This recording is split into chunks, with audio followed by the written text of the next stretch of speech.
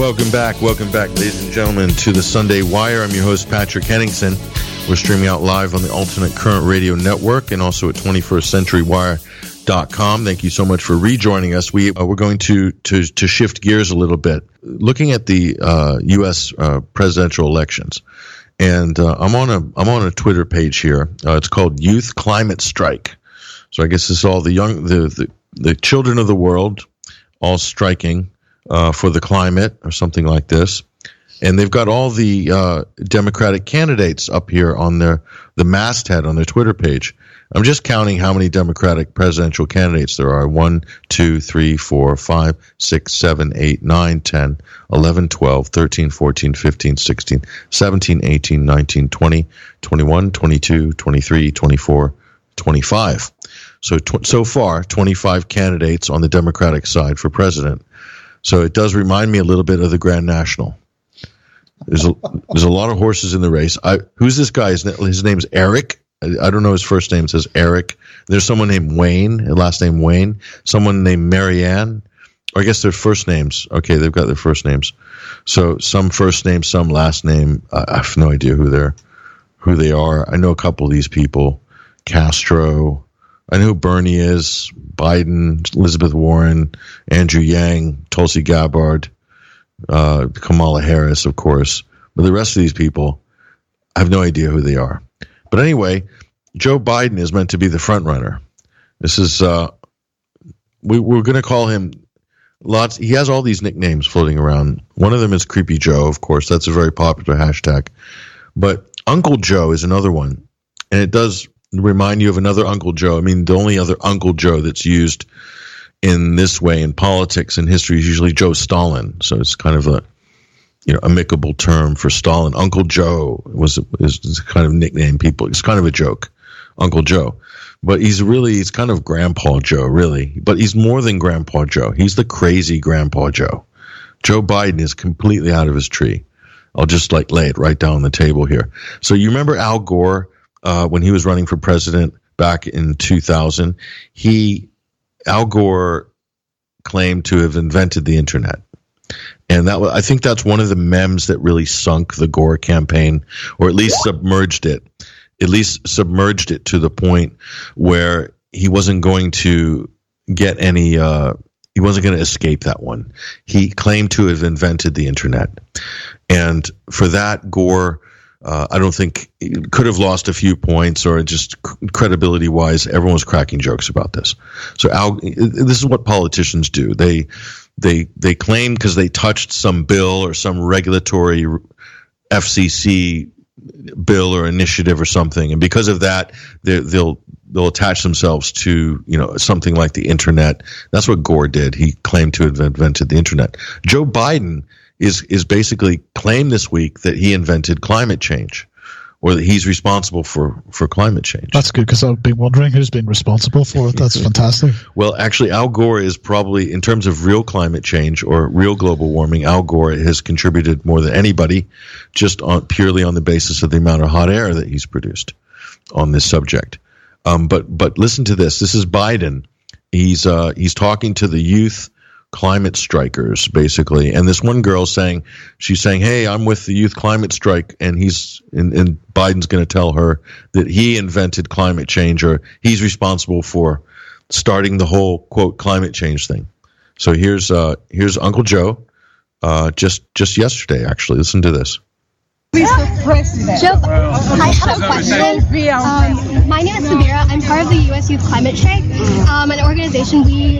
On March 15th, we organized a bunch of strikes across the nation. And now we have a petition to ask all the presidential candidates to support a forum where we're talking about the climate policy. And can you commit to be a non-stop leader and support? By the way, just so you know, I'm the guy that did all this stuff. Read Real Clear Politics. He'll tell you about how I started this whole thing back in '87 with climate change. Can you commit to be a leader? Send what you need. I guarantee I'll be a leader. So there you have it. Joe Biden started this whole thing in 1987. He said, "Read Really Clear Politics." I started this whole thing in 1997. That's Biden. 1987. 87. Sorry, 87. Well, in fairness to him, apparently, according to the New York Times, he was one of the introducers of a bill into the Senate, some kind of climate bill. I'm not quite sure what the details of that were.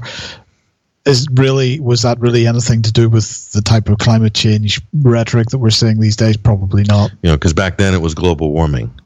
It was man-made global warming. Then they rebranded that to climate change to make it a little bit more vague. But before that, it was global warming. So there's Biden basically rewriting history in his favor. So it's like amazing. So he's talking to kids, and he's probably banking on the fact that these kids really don't really have a clue or aren't going to pull him up on any of this. But Joe Biden is a gaffe machine. Okay. Nobody can produce gaffes like Joe Biden. So if you put him on the top sort of tier, on the pedestal for at least 12 months, he is going to generate probably some of the greatest gaffes of all time. So just buckle your seatbelts and get ready. Boy, he's worse than George W. Bush? Biden can run circles around Bush because Bush, the genius of Bush was stupid, but Bush knew that he was stupid. And that almost made him smart. You know what I mean? Biden's a bit thick, but he thinks he's a genius, which actually makes him worse, basically. There was a kind of a genius in George W. Bush. I don't know how to describe it, but kind of a phenomenon. Donald Trump isn't like that. Donald Trump thinks that he's a genius, but he's not. And that's probably one of Trump's biggest downfalls. And then all he does is basically say, I didn't say that. What I really said is this. And then you play him the recording of what he said, and he's already ran down the road 10 miles by that time. So it's just like he's tweeting about 100 other things. So Donald Trump can bury his gaffes under a mountain of tweets. So Donald Trump has got the whole thing, sorted, basically. But Biden is playing old school game, which is the politicians are, held responsible by what they say. He cannot do what Trump does and get away with it. So Biden is going to basically hoist himself by his own petard at least a couple of times each month. So get ready. It's going to get interesting. So because Biden has to boast about himself. Like Gore, they constantly have to oversell their case, and in doing so, they give the other side, they give their opposition lots of ammunition to basically shoot them down with. So why is Joe Biden the presumptive nominee? I have to ask this question because the Congressional Black Caucus just announced that they're backing. Well, it seems like they're backing a ticket, which is Joe Biden and then Vice President Kamala Harris. Okay. So that's a Congressional Black Caucus, and a lot of people would agree that that's the kind of that's the spiritual voice of the DNC, basically. And if that's the case, if that's what the Democrats are doing, they're making the exact same mistake that they made 3 years ago with Hillary Clinton. They've pre-selected their nominee before the primaries have taken place. Which, if you actually put your finger on the pulse of America, of the millennial doesn't like to be disenfranchised. I can tell you that right now. And if you want any proof for that, go listen to Bernie Sanders' diehard supporters. They were they stabbed in the back by the railroading of Sanders that many of them didn't vote, or some of them even defected to Trump. To vote. And who knows how many of those there were. That hasn't been scientifically fleshed out, but in a close race, and Trump-Biden, it's going to be a nail biter. Okay. It's going to be a nail biter. It might be a blowout in the Electoral College, but perhaps, but in terms of the popular vote, it's probably going to be very close. So 50,000 votes, 100,000 votes, 200,000 votes, 200,000, 300,000 votes nationally could decide the presidential election. So you need every single possible advantage that you can. And one of them, which is going to hurt you if you're a Democrat, is basically shedding Bernie supporters. So if they attempt to screw Bernie the same way that they did in the last election, I think Biden's going to suffer big time. And not only that, they're hoping to mobilize the African American, the black vote, the minority vote, by fielding a female black vice presidential candidate in Kamala Harris. And certainly that ticks a lot of the boxes in terms of identity politics. But mean, Joe Biden just doesn't inspire. I don't know how you can get inspired by this guy. He was like the invisible vice president. He did nothing but attend award ceremonies for 8 years under Obama. On the back, however, he was quite busy. He was very much involved in organizing the coup in the Ukraine in 2014, and I believe he carved up a nice little niche for his son to make quite a lot of money in the Ukraine, Burisma, and some of the gas and energy companies in the Ukraine. And so you could also say that Joe Biden was instrumental in facilitating neo-Nazism and the rise of neo-Nazis in the Ukraine as a result of the U.S.-backed coup. So, yeah, he wasn't doing much in the front of house, but he was doing a whole lot in the back of house. So there's Joe Biden, champion of climate change, champion of diversity, and so he's saying we need to unite, and he's kind of raising the flag of Charlottesville. Meanwhile, the Ukrainian youth held a meeting, a summer camp sort of event in New York State, and they publicized this on social media, and it's basically a neo-Nazi affiliated kind of Banderite affiliated group on U.S. soil. So you could say this is Nazi affiliated on U.S. soil from the Ukraine. No outrage whatsoever. These are real Nazis in the Ukraine, by the way. These aren't like the weekend warriors at Charlottesville. And I'm not downplaying the violence and the tragedy of the young girl who lost her life. But if you compare that on the scale to Nazism in the Ukraine, which the United States and the likes of John McCain and Chris Murphy and Joe Biden and Victoria Nuland, Jeffrey Pyatt were all too happy to align themselves with and empower in order to sort of enact regime change in the Ukraine, I think we have a very disturbing picture which has emerged, and incredible hypocrisy. That should be the Ukrainian youth militants there in New York, this little summer gathering, which was filmed and everything, that should be front page news in a lot of mainstream media outlets. You'd think so anyway. I would be very disturbed about some of the far right Nazi affiliations of these groups, these Ukrainian groups, but yet nothing, absolutely nothing. So it doesn't seem to be important at all, but we'll see. I don't think it was a very wise move on their part to let that cat out of the bag. There's a few other interesting things that did pop up as well. Speaking of climate change, this is interesting. You've heard of the New Green Deal. We spoke about that on past shows. So the headline is America's newest $9 trillion climate change solution. This is part of the Green New Deal. What is it? What is this $9 trillion solution? Well, they said, we're going to earmark $300 billion a year for X amount of years for green technology, and it's going to create 8 million jobs. Excellent, 8 million jobs. What is it? The only problem is they don't know yet. They just want the money off to the side, and then they're going to create green tech. They don't know what the green tech is yet. They've got a lot of people who are going to be vying for that pie, though. That's a lot of money. You'd like to get a chunk of that, wouldn't you? Because you wouldn't have to actually produce anything, right? That's what it looks like. Yeah, so milk it for 5 years and not come up with a product and go burn through 100 billion or a billion, I guess, for your friends. And it's like this is like the .com boom. Does it remind you a bit of the much worse than that? But yes, absolutely. But I think worse. Yeah.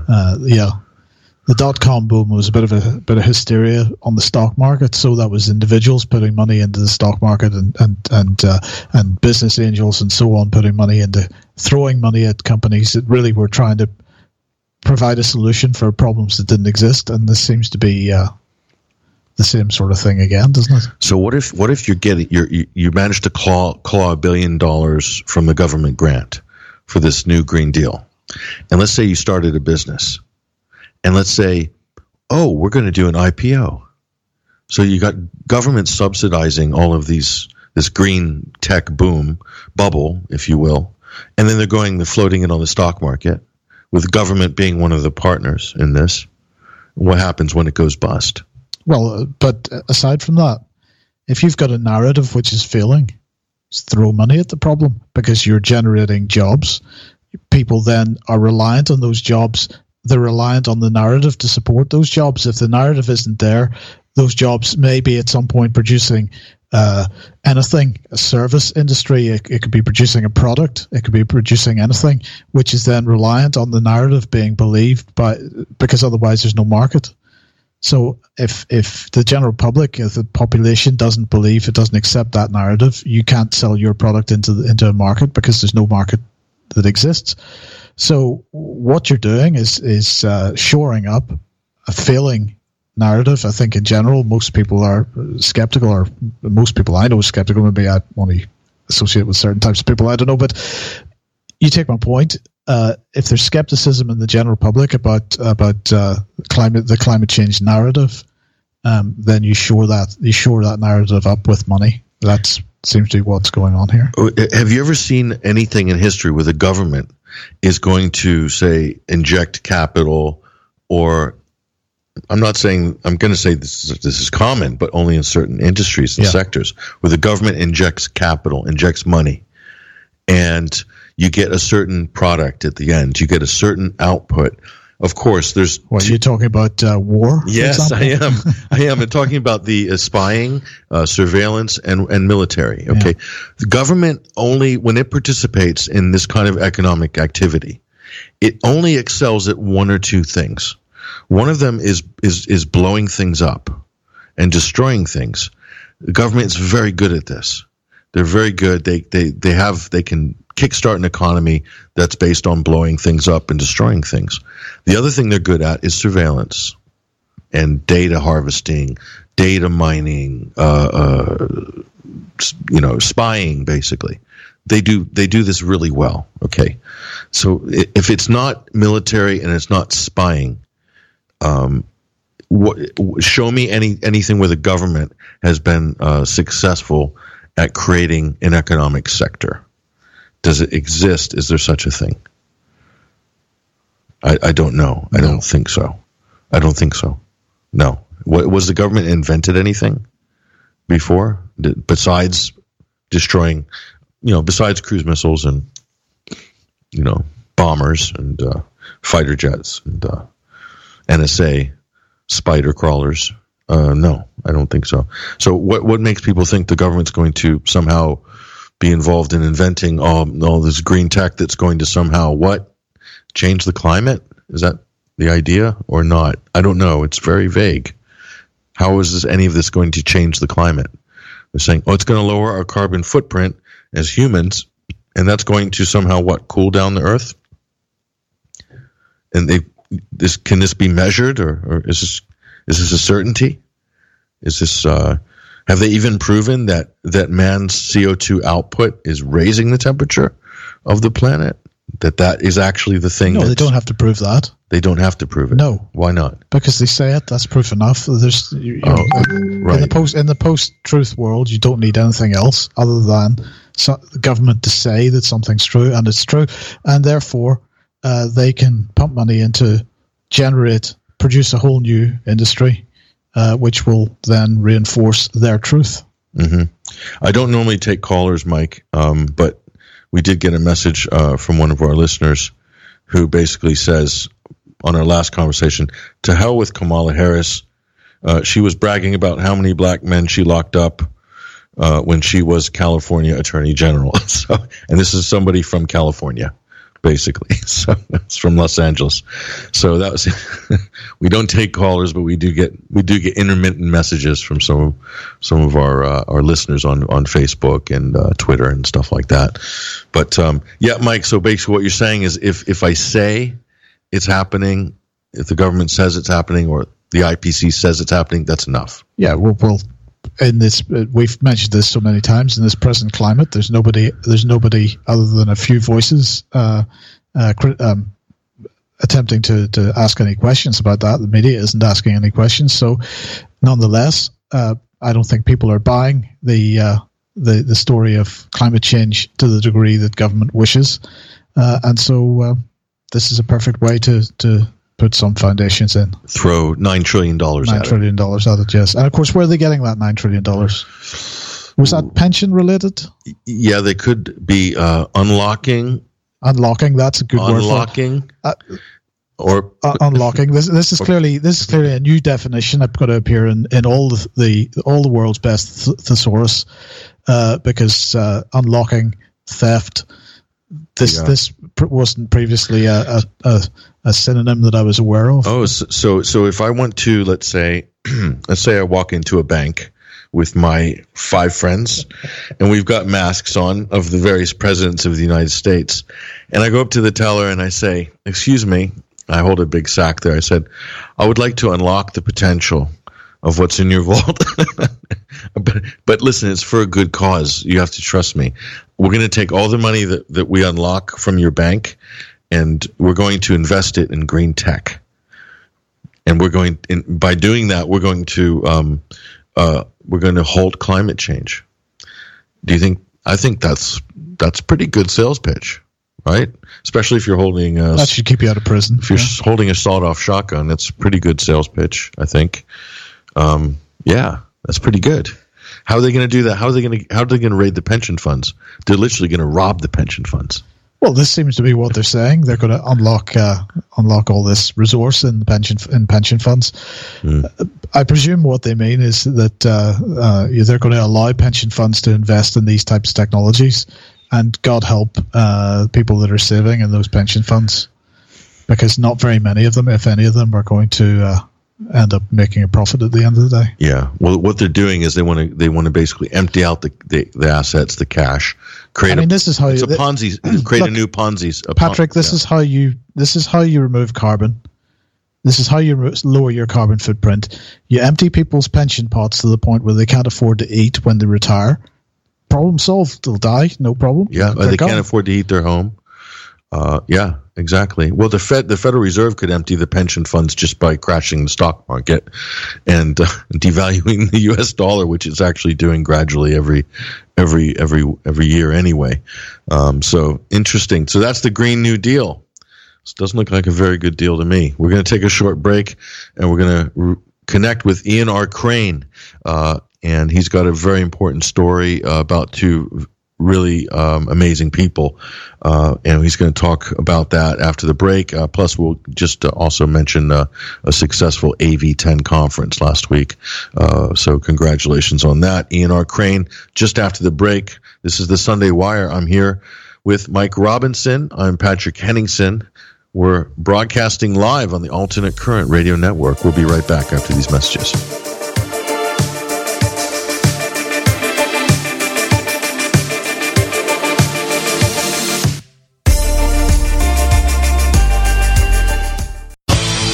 Tune into the Sunday Wire.